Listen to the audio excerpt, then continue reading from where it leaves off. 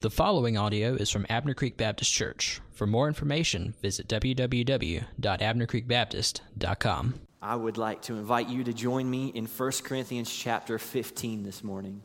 1 Corinthians chapter 15. As I was thinking about the sermon this morning, and I was thinking about one of the things is I always enjoy being able to stand up here with y'all and be able to preach from the Word. This week, Mike Landrum was supposed to join us. He's one of my mentors from North Greenville University, a youth ministry professor. He's done winter retreat for us before, and he got sick this week and is not feeling well. So I'll share that with you that you might be praying with him. The goal is to have him come in next week and be able to share with us. But I look forward to walking through 1 Corinthians 15 together, because the reality is that there are a lot of things that have gone much differently this morning than we might have planned. But that does not catch God by surprise. It does not catch him off guard. This is still according to his sovereign plan, and we can be confident in that as we walk through these verses together today. Before we read the verses, I want to share with you a little bit about me and my growth in understanding the gospel. When I moved from West Virginia to go to North Greenville, my understanding of the gospel was very small. I'd been helping out with VBS. I'd been helping out in camps before. I was plugged into ministry already. It was something I was already very passionate about. I'd been saved when I was 6 years old, praying with my Sunday school teacher, knowing that I wanted Jesus to be the Lord and Savior of my life. But as I've grown up, God has given me a more full understanding of the gospel and what it means in our lives, and I still have so far left to go. But I remember when I was about a sophomore at North Greenville in my second year of college, there was a book I came across. And I've been trying to think about how I was introduced to the book, but I really don't remember. Now, I have a list of books in my life that are books apart from Scripture that have influenced me the most, and this book stands at the top of it. This book's called The Explicit Gospel. It's by Matt Chandler. This book was released, I think it was about 2012, and I found it in about 2014. I started reading through it. And in this book, it's exactly what the title says. This pastor, Matt Chandler, defines the gospel clearly, talking about what it is and what it isn't. And in reading this book and in examining what he was saying and comparing it to Scripture, I realized that I didn't have the understanding that I thought I had. For me, I thought the gospel was more focused in a point in time. That trusting Jesus was focused in that prayer that I prayed when I was 6. And yes, I should tell others about it. But for me, I thought if I could get others to pray the same prayer that I had when I was 6, then they wouldn't be going to hell anymore. They loved Jesus, and then I could move on and find someone else and do the same thing. Share with them to the point where they are convinced that the gospel is true. They could pray, love Jesus more, and then I can move on again. But that's not what the gospel is about. And the picture that he painted as he walked through Scripture and clarifying the gospel was that the gospel is not limited to a point in time, but something that begins at a point in time and has impacts throughout the rest of eternity. So in our lives, it often looks like that prayer that we've prayed. Maybe for some of us, if your testimony is like me when you were a kid, maybe there's a turning point in your life that you can look back on and know that's when you gave your life to Christ. That's when you repented of your sins and trusted Him. But the gospel or salvation is not just limited to that one point in time. This opened my eyes. See, he began that book because as he was a pastor of his church in Texas, one of the things he realized is they were baptizing believers and they would share their testimony before they were baptized. Is that so many people would say that they had prayed a prayer when they were 6 or 7, but it had made no difference in their lives. And now they have these upper 20, early 30-year-olds coming in and saying, well, this is the first time I've repented in Jesus. Why was that the case? And he started to examine Scripture, and it's because he found that most people don't have a full understanding of the gospel. They think it's hell insurance. It's a prayer that you pray, the sinner's prayer. Repeat after me. And as long as you do that, you're good. Not knowing that when we lead people to do that in the wrong way and we don't clarify, we're just getting people to trust in a prayer, not in Jesus. And so one of the things that I've tried to push myself to is to make the gospel as clear as possible every time I have the opportunity to preach it. And so this morning as we walk through 1 Corinthians chapter 15, that is my goal for you. My goal is to proclaim the gospel as clear as I possibly can. The reason why we are rooted in this text is because Paul is doing exactly that. He's clarifying the gospel. He's setting a foundation to the church in Corinth about what the gospel is and what the gospel isn't. And so I want to walk through this passage, and the one thing I want you to see throughout all of it, my main point this morning, is that the gospel reminds us that we are loved. The gospel reminds us that we are loved. Let's look at these first 11 verses in 1 Corinthians 15, and then I'll draw out some truths that we see in it. Now I would remind you, brothers, of the gospel I preached to you, which you received, in which you stand, and by which you are being saved, if you hold fast to the word I preached to you, unless you believed in vain. For I delivered to you, as of first importance, what I also received, that Christ died for our sins in accordance with the Scriptures, that he was buried, and that he was raised on the third day in accordance with the Scriptures, and that he appeared to Cephas and then to the 12. Then he appeared to more than 500 brothers at one time, most of whom are still alive, though some have fallen asleep. And then he appeared to James, and then to all the apostles. Last of all, as to one untimely born, he appeared also to me. For I am the least of the apostles, unworthy to be called an apostle, because I persecuted the church of God. But by the grace of God, I am what I am, and his grace toward me was not in vain. On the contrary, I worked harder than any of them, though it was not I, but the grace of God that is with me. Whether then it was I or they, so we preached, and so you believed. In these first two verses in this section of Scripture, we see the truth that had been revealed to me when I was just a sophomore in college. You see that there's 3 periods of time talked about in verse 1 and 2. I would remind you, brothers, of the gospel I preached to you, which you received, in which you stand, and by which you are being saved. Now, in essence, what we're seeing here, if we really boil it down, is almost a past, present, and future implication of the gospel. What you received at that point in time, which if most of us were to kind of name that point in time, for a lot of us, it looked like praying a prayer of salvation, trusting Jesus, declaring that to him through prayer, of which we received, in which you stand. As believers, we stand in the gospel and the truth of what Jesus has done for us. We don't pray a prayer and move on to something else. And by which you are being saved, which while it sounds past tense, is really talking about the future implications. When Jesus comes to make everything right, when our salvation on earth is complete and we are taken to be with him in the new creation.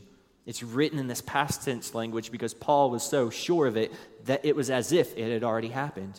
And we see immediately in these first 2 verses that the gospel is not limited to a point in time.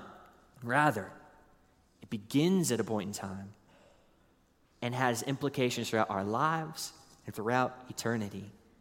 Salvation is the basis, that justification, the point in time that we repent of our sins, trust Jesus to save us. This is the foundation, the starting or the launching point for sanctification, where we spend the rest of our lives as believers in Jesus, pursuing him and being conformed into the image of Christ, as the Spirit convicts us of sin and we repent and begin to look more and more like Jesus in a very slow, sometimes frustratingly slow process.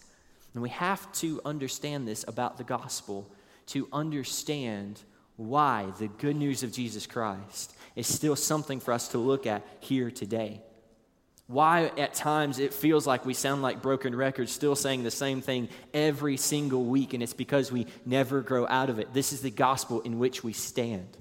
And so knowing that the gospel is not limited to a point in time, but rather it begins at a point in time, has implications for our life and throughout eternity, let's look at what exactly this gospel, this good news is, as Paul defines it in these verses. First, the gospel begins with the fact that Christ came and died. We see this in verses 3 and 4. Paul specifically points out that Christ died for our sins in accordance with the Scriptures. And by explaining that Christ died, it must mean that Christ lived. And we have to examine this part of the gospel to understand the weight of the fact that Christ died. So why did Jesus come? Well, his life was absolutely incredible. And Greg looked at the centrality of Christ last week in his sermon as we walked through John chapter 1. And it's beautiful how God set forward for these 2 sermons to be back to back because there's so much at play in what we're talking about here today. That Jesus didn't step onto the scene in the New Testament, but he was always existing as the second person of the Trinity. That he was there at creation. That the gospel was not plan B, God's response in light of Adam and Eve's sin, where he had to sit down, call a council meeting of the Trinity and say, all right, boys, what are we going to do? They really messed this one up. We had one job for them, they blew it. How are we going to make this right? That's not what happened. The gospel was the plan all along. God in his sovereignty knew. And Jesus was there, the second person of the Trinity. And right after the fall, when Adam and Eve disobeyed God, we see the first promise of the coming Messiah. In Genesis 3:15, God tells them, I will put enmity between you and the woman, and between your offspring and her offspring. And he says this to the enemy in the garden, he shall bruise your head, and you shall bruise his heel. You will be defeated, Satan. You will not have the last say, for I am sending one who will make all things right. We know that person to be Jesus Christ. And Christ's life is important because we have to recognize that he lived a perfect life, that he grew up as we did, facing all the trials and temptations that we have, yet in all of them he did not sin. He lived the perfect life that we could not live. Philippians 2 talks about how Christ willingly came. Christ willingly humbled himself, looking at his position in heaven, sitting on the throne, and being willing to let go of that he might come to earth and grow up, be a man, be humbled to be born. In Jesus, we have the fullness of God taking on flesh, 100% God, 100% man, combined together in this beautiful union that makes only Jesus, only him, the only Savior for our sins. If Jesus had skipped over being born and living a life as we have, experiencing the temptations but not giving into them, if he had skipped over that, then our salvation wouldn't be complete, because we wouldn't have the perfect righteousness that we need credited to our account, because Christ had never earned that righteousness by being perfect in our place. Instead, there is a big gap missing in our salvation. There's a requirement missing from our salvation. That's why Jesus had to grow up. He had to live a perfect life. And consider this for a moment. Like, this is bigger than Jesus just being born and growing up. But think about the specifics of it. See, we talk about this beautiful mystery that Jesus is fully God and fully man, to 100%, not compromising in either, existing in him. Think about what this means. Like, Jesus, second member of the Trinity, through whom all things were created, humbled himself to the point that he had to learn. While knowing all things as God, as man, he grew up and developed just as we did. The God of all creation in Jesus had to grow up. He had to learn. He had to struggle with things. He had to learn to walk, had to learn to move, to communicate. He had to learn to talk. He had to learn to feed himself. This is the God of all creation, who is not short on power when he created all things, but in the person of Jesus Christ, as he grew up, he had to learn to even feed himself, learn to read the very things that he had written in being the Word. It's a beautiful mystery, because the reality is that every single one of us has sinned. Honestly, we live at a culture where at this point in time, it doesn't take a lot of convincing for people to recognize that they've sinned. The issue is, how do we solve this sin? How do we solve it? For a lot of us, we can either make light of sin and pretend that it's just some brokenness inside of us, or we have some quirks in our personality and we make light of them and don't realize the punishment that is for sin, because God, in being holy and in being perfect, must punish every single sin. If he does not punish sin, he is no longer perfect, he is no longer just, and thus he is no longer fit to be God. The scripture makes clear that God will punish every single sin ever committed in history, every one. And scripture also makes clear that the one who deserves the punishment is us. The ones who have committed cosmic treason, shaking our fist at God and telling him that he doesn't know what he's talking about. We're the ones who deserve it. We talked about a couple weeks ago on Easter Sunday, we were talking about God's holiness. I brought up this imagery of light and darkness because it's just one of the easiest ways to describe God's holiness. And I think when we understand God's holiness in those terms of light and dark, as the scriptures describe God's holiness, then it begins to make more sense the great trouble that we're in apart from Jesus in terms of our imperfection. See, if God's holiness is light, and we use that imagery of just pure, radiant light, God's perfection is the imagery of light. And our perfection is darkness. Darkness, by nature of what it is and being the absence of light, cannot exist within light. You can't shine a flashlight and try to make darkness appear right in the middle of it. It doesn't work that way. Light consumes darkness. And so in the same way, God's holiness, by nature of his perfection, consumes imperfection. Imperfection cannot exist in holiness, because then it would cease to be holy. And God is so holy that his holiness consumes the imperfections just as light swallows darkness. This is the reality of our sin. This is why we cannot stand before God in and of ourselves. We will be consumed. And the Bible uses that imagery. It sounds harsh. And a lot of times we hear that and we just think, well, God, can't you just dial back the punishment a little bit? I mean, it is just a sin that we're talking about. But he can't. In his character, he is holy and he is just. His holiness must consume imperfection. Like, this is the problem that we stand under.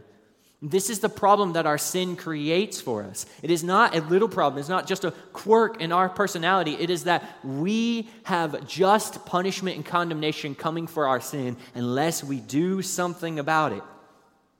But we can't do something about it in our own power. We can't live a life perfect enough. Even in trying to do that, there's a flaw in it. We'll talk about that in a couple minutes.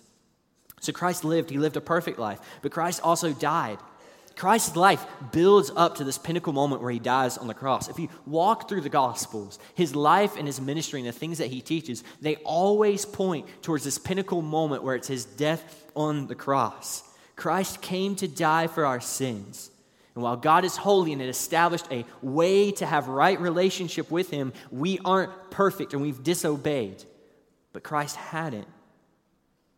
We were deserving of God's holy wrath, but Christ gave himself as a sacrifice.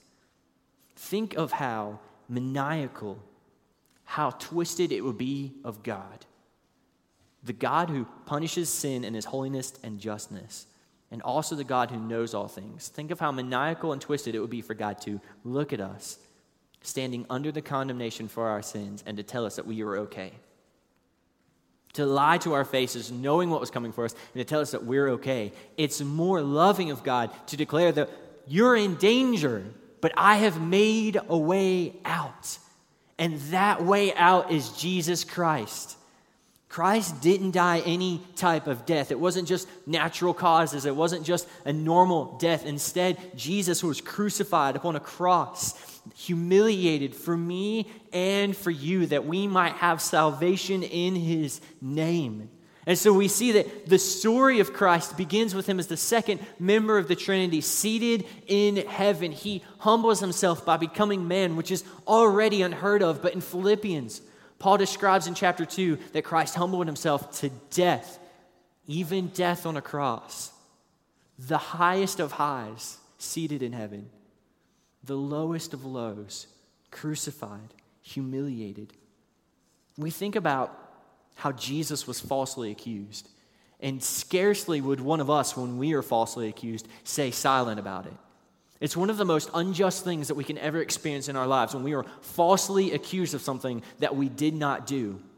It's wired into our nature to speak up about it. We want to argue and to push back against it. Yet, when Jesus was falsely accused, we see his humility in his silence, in his willingness to be falsely accused, and then to take the unjust punishment in our place. His love for us was so great in that. Think about not only his silence as he's accused, but think about the fact that Christ, his creator, made the very Roman soldiers who whipped his back, the very Roman soldiers who drove the nails into his hands and his feet. He knew them.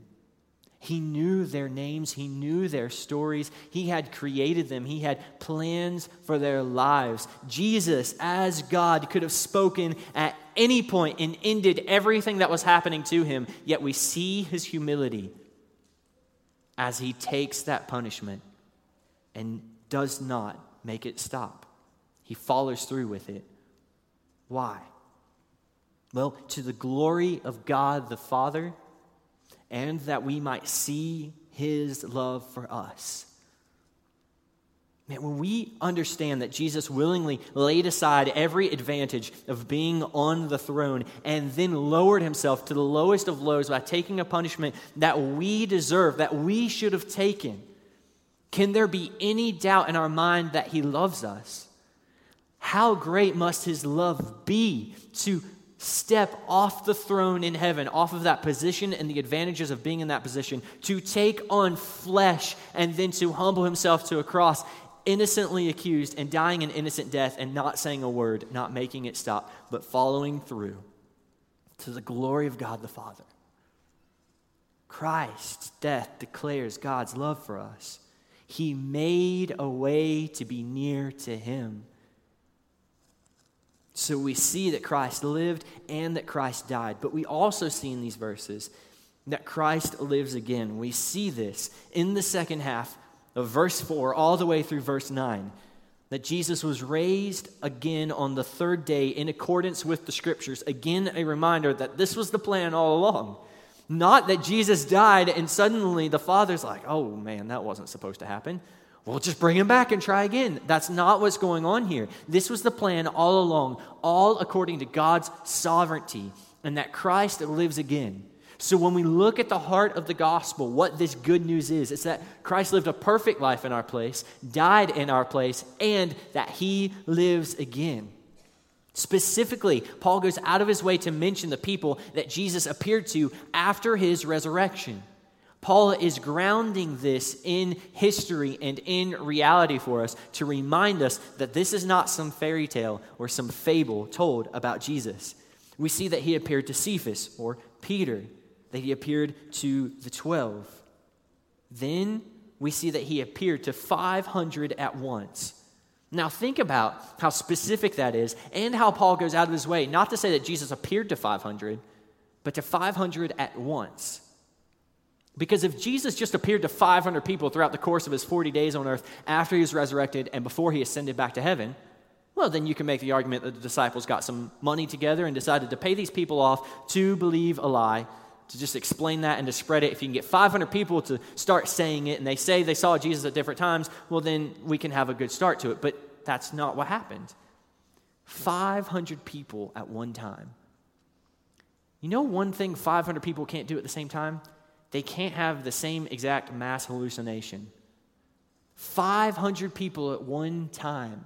Jesus appeared before them because it is being rooted and grounded in reality that this isn't some fairy tale that these apostles of the early church are teaching. They're not teaching something they wished to be true. But Paul is saying, let me name people off for you. If you don't believe me, go ask them. They've seen the risen Savior. Oh, and in fact, he appeared to more than 500 people at the same time. If you want to ask anyone, go find one of them. But then he adds another case study on for us. Another way of grounding the resurrection of Jesus in reality. He mentioned Jesus' own half-brother, James. Now, I'm an only child, so I've never had to deal with this before, but I want to appeal to you who have siblings. How hard would it be to convince your sibling that you're perfect? How many of y'all have ever thought about or considered the fact that James was convinced that his own brother, Jesus, was the Savior of the world? Now, it took Christ's death and resurrection, we see in the Gospels, that his brothers don't stand with him during his ministry, but something had to happen to take James from a place of doubting his brother, and let's be honest, probably rightfully so, because again, like, imagine your sibling coming up to you, hey, I'm the Savior of mankind, God in the flesh. You know, before Abraham was, I am. What are you talking about? But something had to happen to convince James that this was true. And what happened was Christ. He saw Christ die and saw him alive again. And James was so convinced, knew it to be true, to such a degree that he called his own brother his Lord, and rightfully so. That James was willing to serve Jesus. Now again, this isn't something I would encourage you to try with your siblings, but just consider how difficult it would be to get one of your siblings to consider you Lord and master over you. That would be really weird, but that's the reality of what's going on with Jesus and with James. Something had to happen to convince James of that. So we have these 3 case studies grounded in reality, and then Paul gives one more, himself. Paul was the greatest terrorist of the church, the greatest terrorist the early church had ever seen. His name alone was feared. He brought about mass persecution for the early church, and he thought he was standing in the plan of God by persecuting those early believers. He saw Christians as heretics going against the faith that Israel had known for so long. What Paul didn't realize was he was standing against the church of God. And even as a terrorist, God was using Paul to further the gospel. But then, on the road to Damascus, Paul has a personal encounter with Jesus, the bodily resurrected Jesus, and his life changes forever, where he goes from the biggest terrorist, the biggest persecutor of the church, to an apostle preaching the very gospel he persecuted, to an apostle taking upon himself the persecution that he had been once a proponent of pushing to the churches. Something had to happen in Paul's mind and in Paul's heart for him to go from the terrorist of the church to one of its loudest preachers. He had an encounter with the resurrected Jesus. And so we see Paul rooting and grounding this in reality, challenging the church to talk to any of them, to see the truth of it, because Jesus really had been raised. And this is important to the gospel because it proves two things. First, it proves that Christ really was who he says he was. The penalty for sin is death. We see that in Scripture very clearly. So if Jesus died on the cross and then remained in the grave, well, then he had sinned, because the penalty for sin is death. But because death could not hold him, we see that Christ really was perfect. He really is the Son of God. Not only that, but it also means that Christ paid the penalty for our sins in full. The price was paid. His identity confirmed, Son of God. He is resurrected. The price paid in full. Nothing left to be paid. Christ is resurrected. And the beauty of this is that if we do not have a gospel with the resurrection at the center of it, we miss out on what the gospel means for us. Because I don't know if you have a physical copy of your Bibles in front of you right now that you're looking at, but if you look, the rest of chapter 15 is all what the resurrection means for us. It all hinges upon the fact that Christ really is resurrected. And Paul, even at one point in this chapter, goes to say, all right, let's say hypothetically Christ isn't resurrected.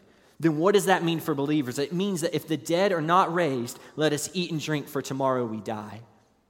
If the dead are not raised, if Christ really isn't alive, then this life is all we have and we better make the most of it. But that's not true. Christ really is raised. And because he is alive today, here's what it means.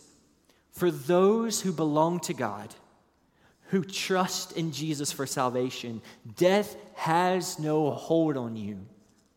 It is only a temporary separation. And everything we do now has an impact on eternity.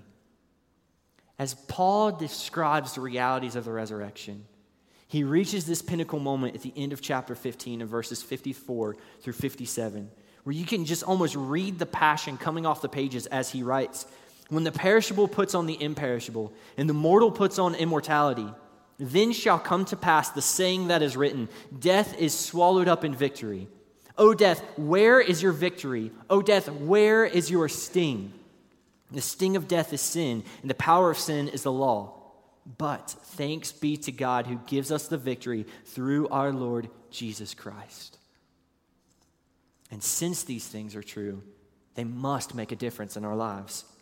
And that's the last truth I want you to see this morning. In verses 10 and 11, these truths make a difference.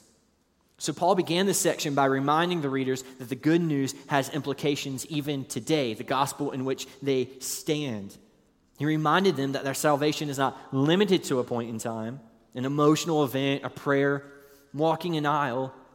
But since the life, death, and resurrection of Jesus is true, it makes a difference in absolutely everything that we do. In other words, another way to think of the gospel is not just ABC, like we would learn in VBS. I learned growing up the ABCs of becoming a Christian. The gospel is not just ABC. The gospel is A to Z. It is everything. We never grow beyond it. It is the foundation on which we build our lives. And so these truths make a difference, and they mean three things that I've seen in this passage for us. Not limited to three things, but we're going to talk about three. The first is that the death and resurrection of Jesus is the foundation of our faith. The life, death, and resurrection of Jesus is the foundation of our faith. This event is so significant and so central that it changes everything for those who believe.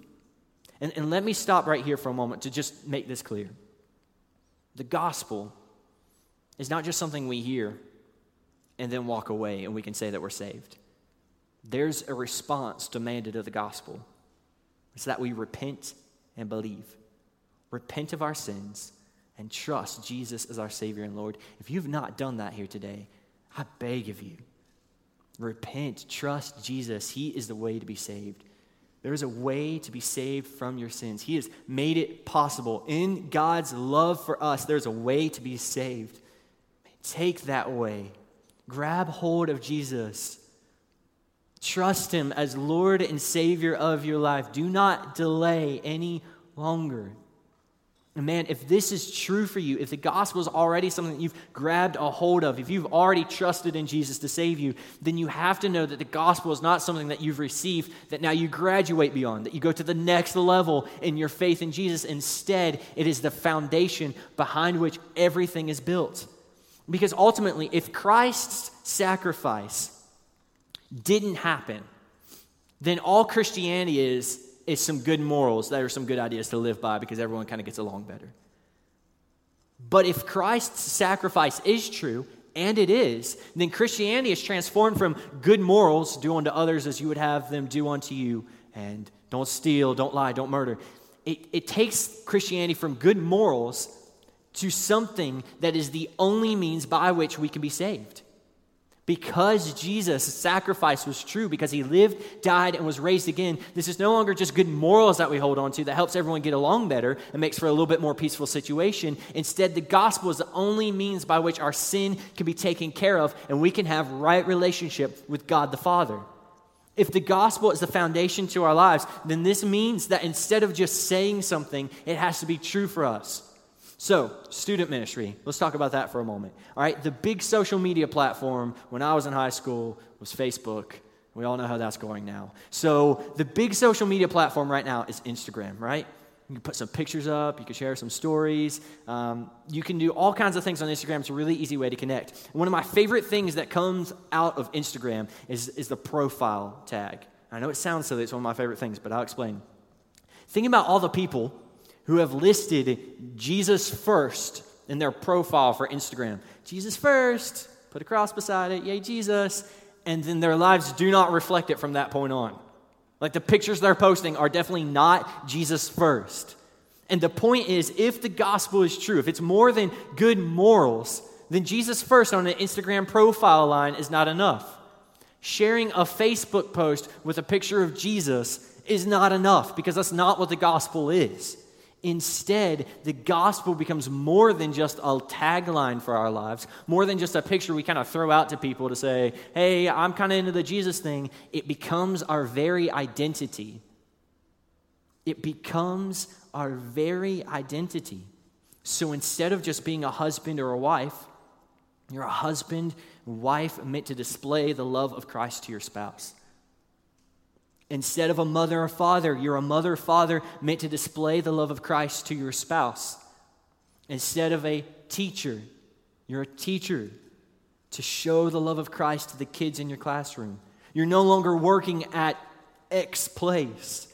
You're someone who God has sovereignly placed where you work to make disciples of Christ, to share the good news, and then train them up that they might share it with others as well.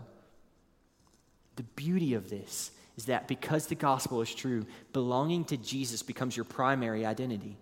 You no longer identify yourself first by where you work, who you are, but you identify yourself first as a believer in Jesus Christ.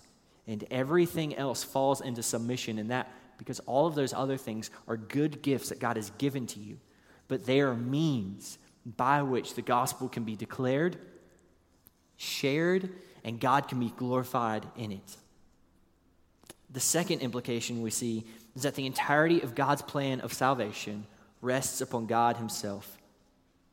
Our responsibility is to repent, believe, and then to pursue. And so if the entirety of God's plan of salvation rests upon himself. Now, what this rescues us from is this idea, this cycle we get ourselves caught in, that we have to love God enough or do enough good things to earn God's love in our place. Instead, when we look at the gospel, we see that what Christ has accomplished is already done. It is finished. It is not up to our effort, and there's nothing we can do to earn it. It is a gift of grace. And a gift by nature cannot be earned because God loves us too much to keep us in this cycle of trying to earn his love. And at the end of the day, the heart behind trying to earn his love is the very thing we're guilty of in the first place. And that is placing someone else on the throne as God instead of who rightfully belongs there, God himself. It's the argument that Paul makes in Romans 1. When we try to do enough good things that we think God will let us pass into heaven on some other means other than Jesus, or we feel guilt-driven to try to make it up to God for the sacrifice that he's made for us, then we are saying that we are the ones in control of salvation, that we are the ones who are powerful and God over that, and we are placing ourselves on the throne instead of God.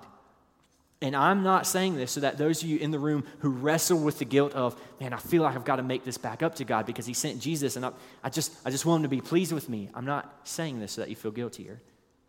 I'm saying this because God has set you free.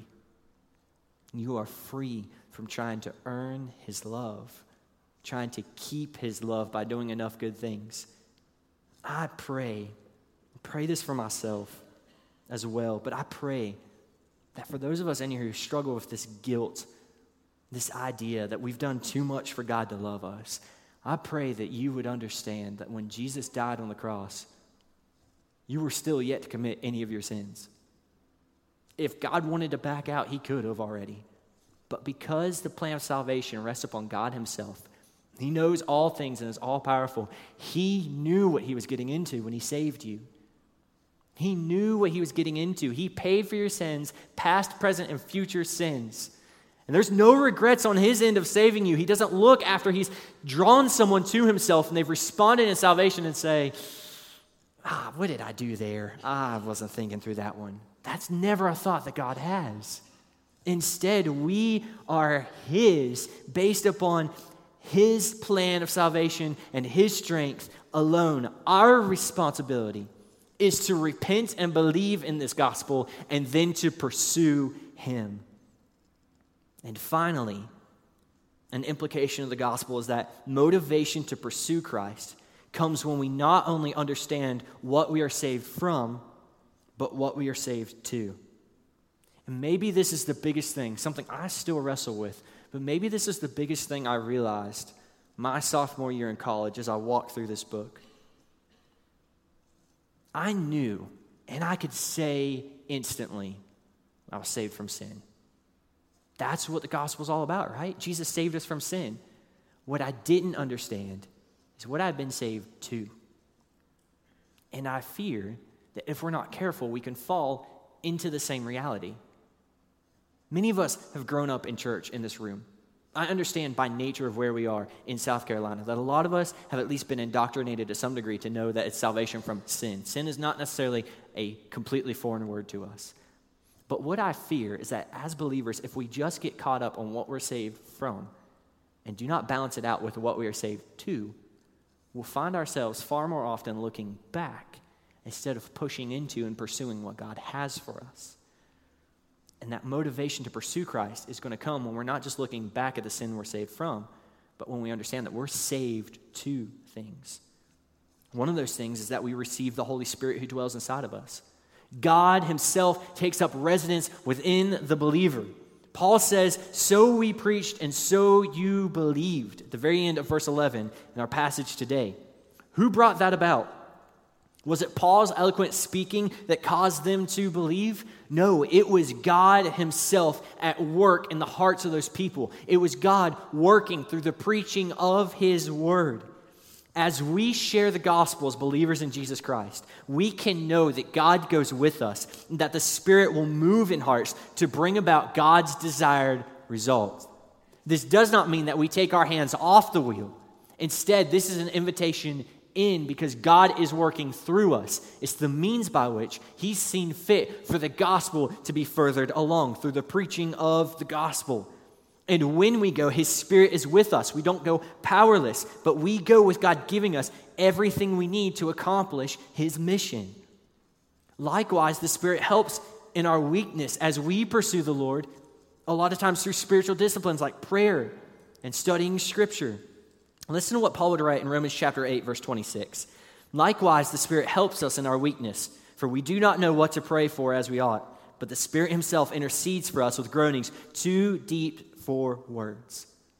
Man, there are times, I'm sure many of you have experienced in pursuing Christ, that you know you need to pray, or maybe you've just walked into or received news that you didn't expect. You know you need to pray, but you sit there and the words won't come.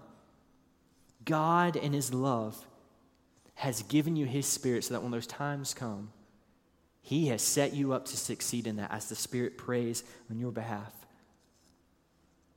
Next, we stand before God through his Son. In 1 John 2:1, John would write, "My little children, I am writing these things to you so that you may not sin.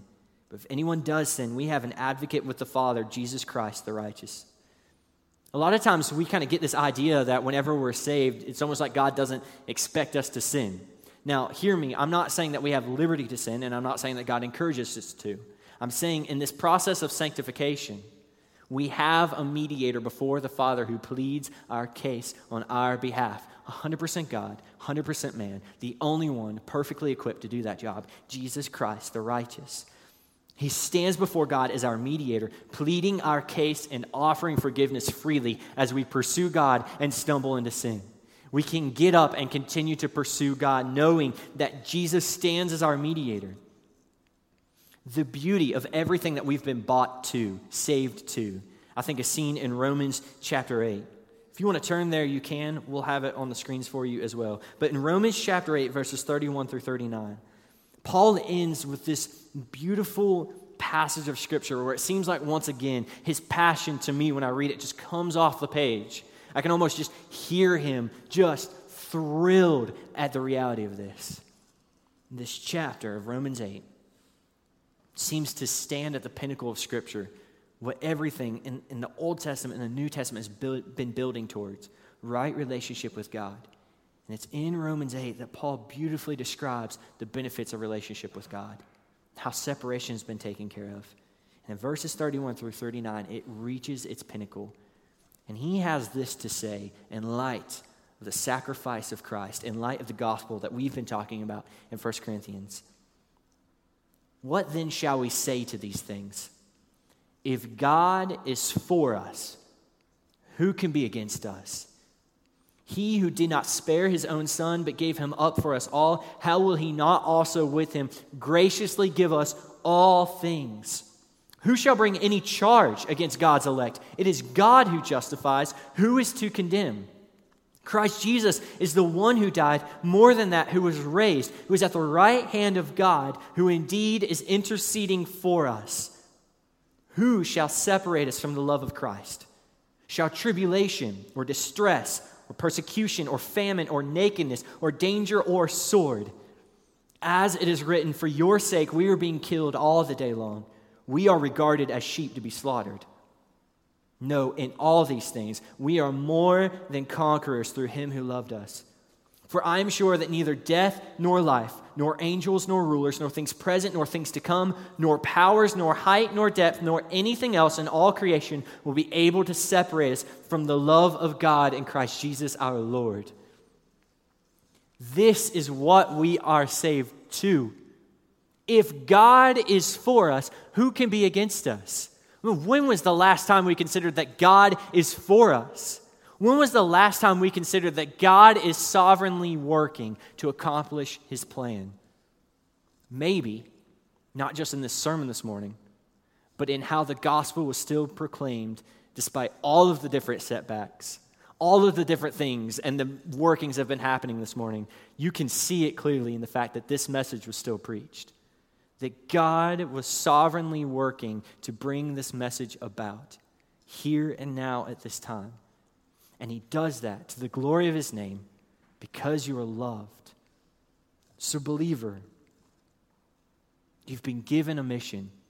You've been given an identity and a purpose. You've not only been saved from sin, but you have been saved to these beautiful benefits where we see the triune God at work that you might enjoy a relationship with him.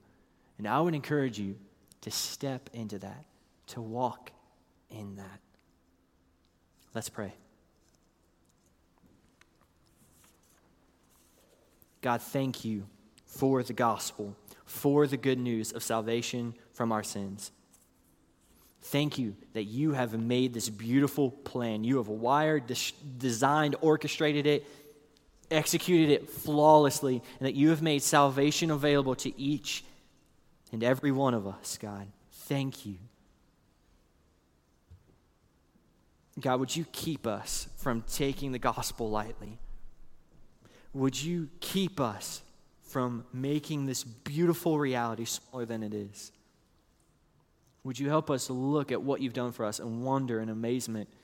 And God, would you cause us to align our lives under it rightly? God, work in our hearts here today to bring about what we need to do to be obedient to this message. We love you. It's in your name we pray.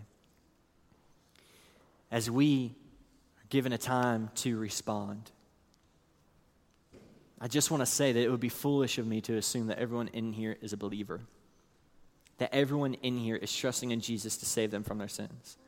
Maybe you're someone in here today that your story kind of sounds like one of those stories that I've encountered before, where you've prayed a prayer when you were a young child, but you didn't quite understand what it meant. And so you kind of said you loved Jesus and pursued him, but there was never a tangible difference in your life. You still ultimately pursued the things that you wanted more than anything else. And when you hear this clear gospel message today, you recognize that you need salvation in him. Maybe you're someone who's come into church for the first time or the first time in a long time. And maybe this is the first time that you've heard something other than do right and Jesus will love you because you've obeyed him. And you recognize that you need the gift of salvation freely offered in Jesus. Then I want to encourage you to come find me. I'll be on this front row, and I would love to talk to you more about what it means to follow Jesus. To step out, as awkward as it may feel, as uncomfortable as it may feel. Lay aside maybe your reputation that you've grown up in the church and everyone's thought you're saved, but you realize here and now as the Spirit works in your heart that you're not. Lay that aside, because I promise you, there will be celebration upon hearing of your salvation. Maybe you're a believer in here today and you recognize that you've been trying in your own effort to some degree to kind of pay back God back for the love that he's shown you. And you need to rest in the freedom that Christ has earned. I want to encourage you, these stairs are open as an altar. If you need to kneel, maybe need to pray where you are. Whatever that looks like, would you be obedient as the Spirit guides you? And if I can be of any help, I'll be happy to do that. Let's respond as he leads. This time of teaching is brought to you by Abner Creek Baptist Church. For more information, visit www.abnercreekbaptist.com.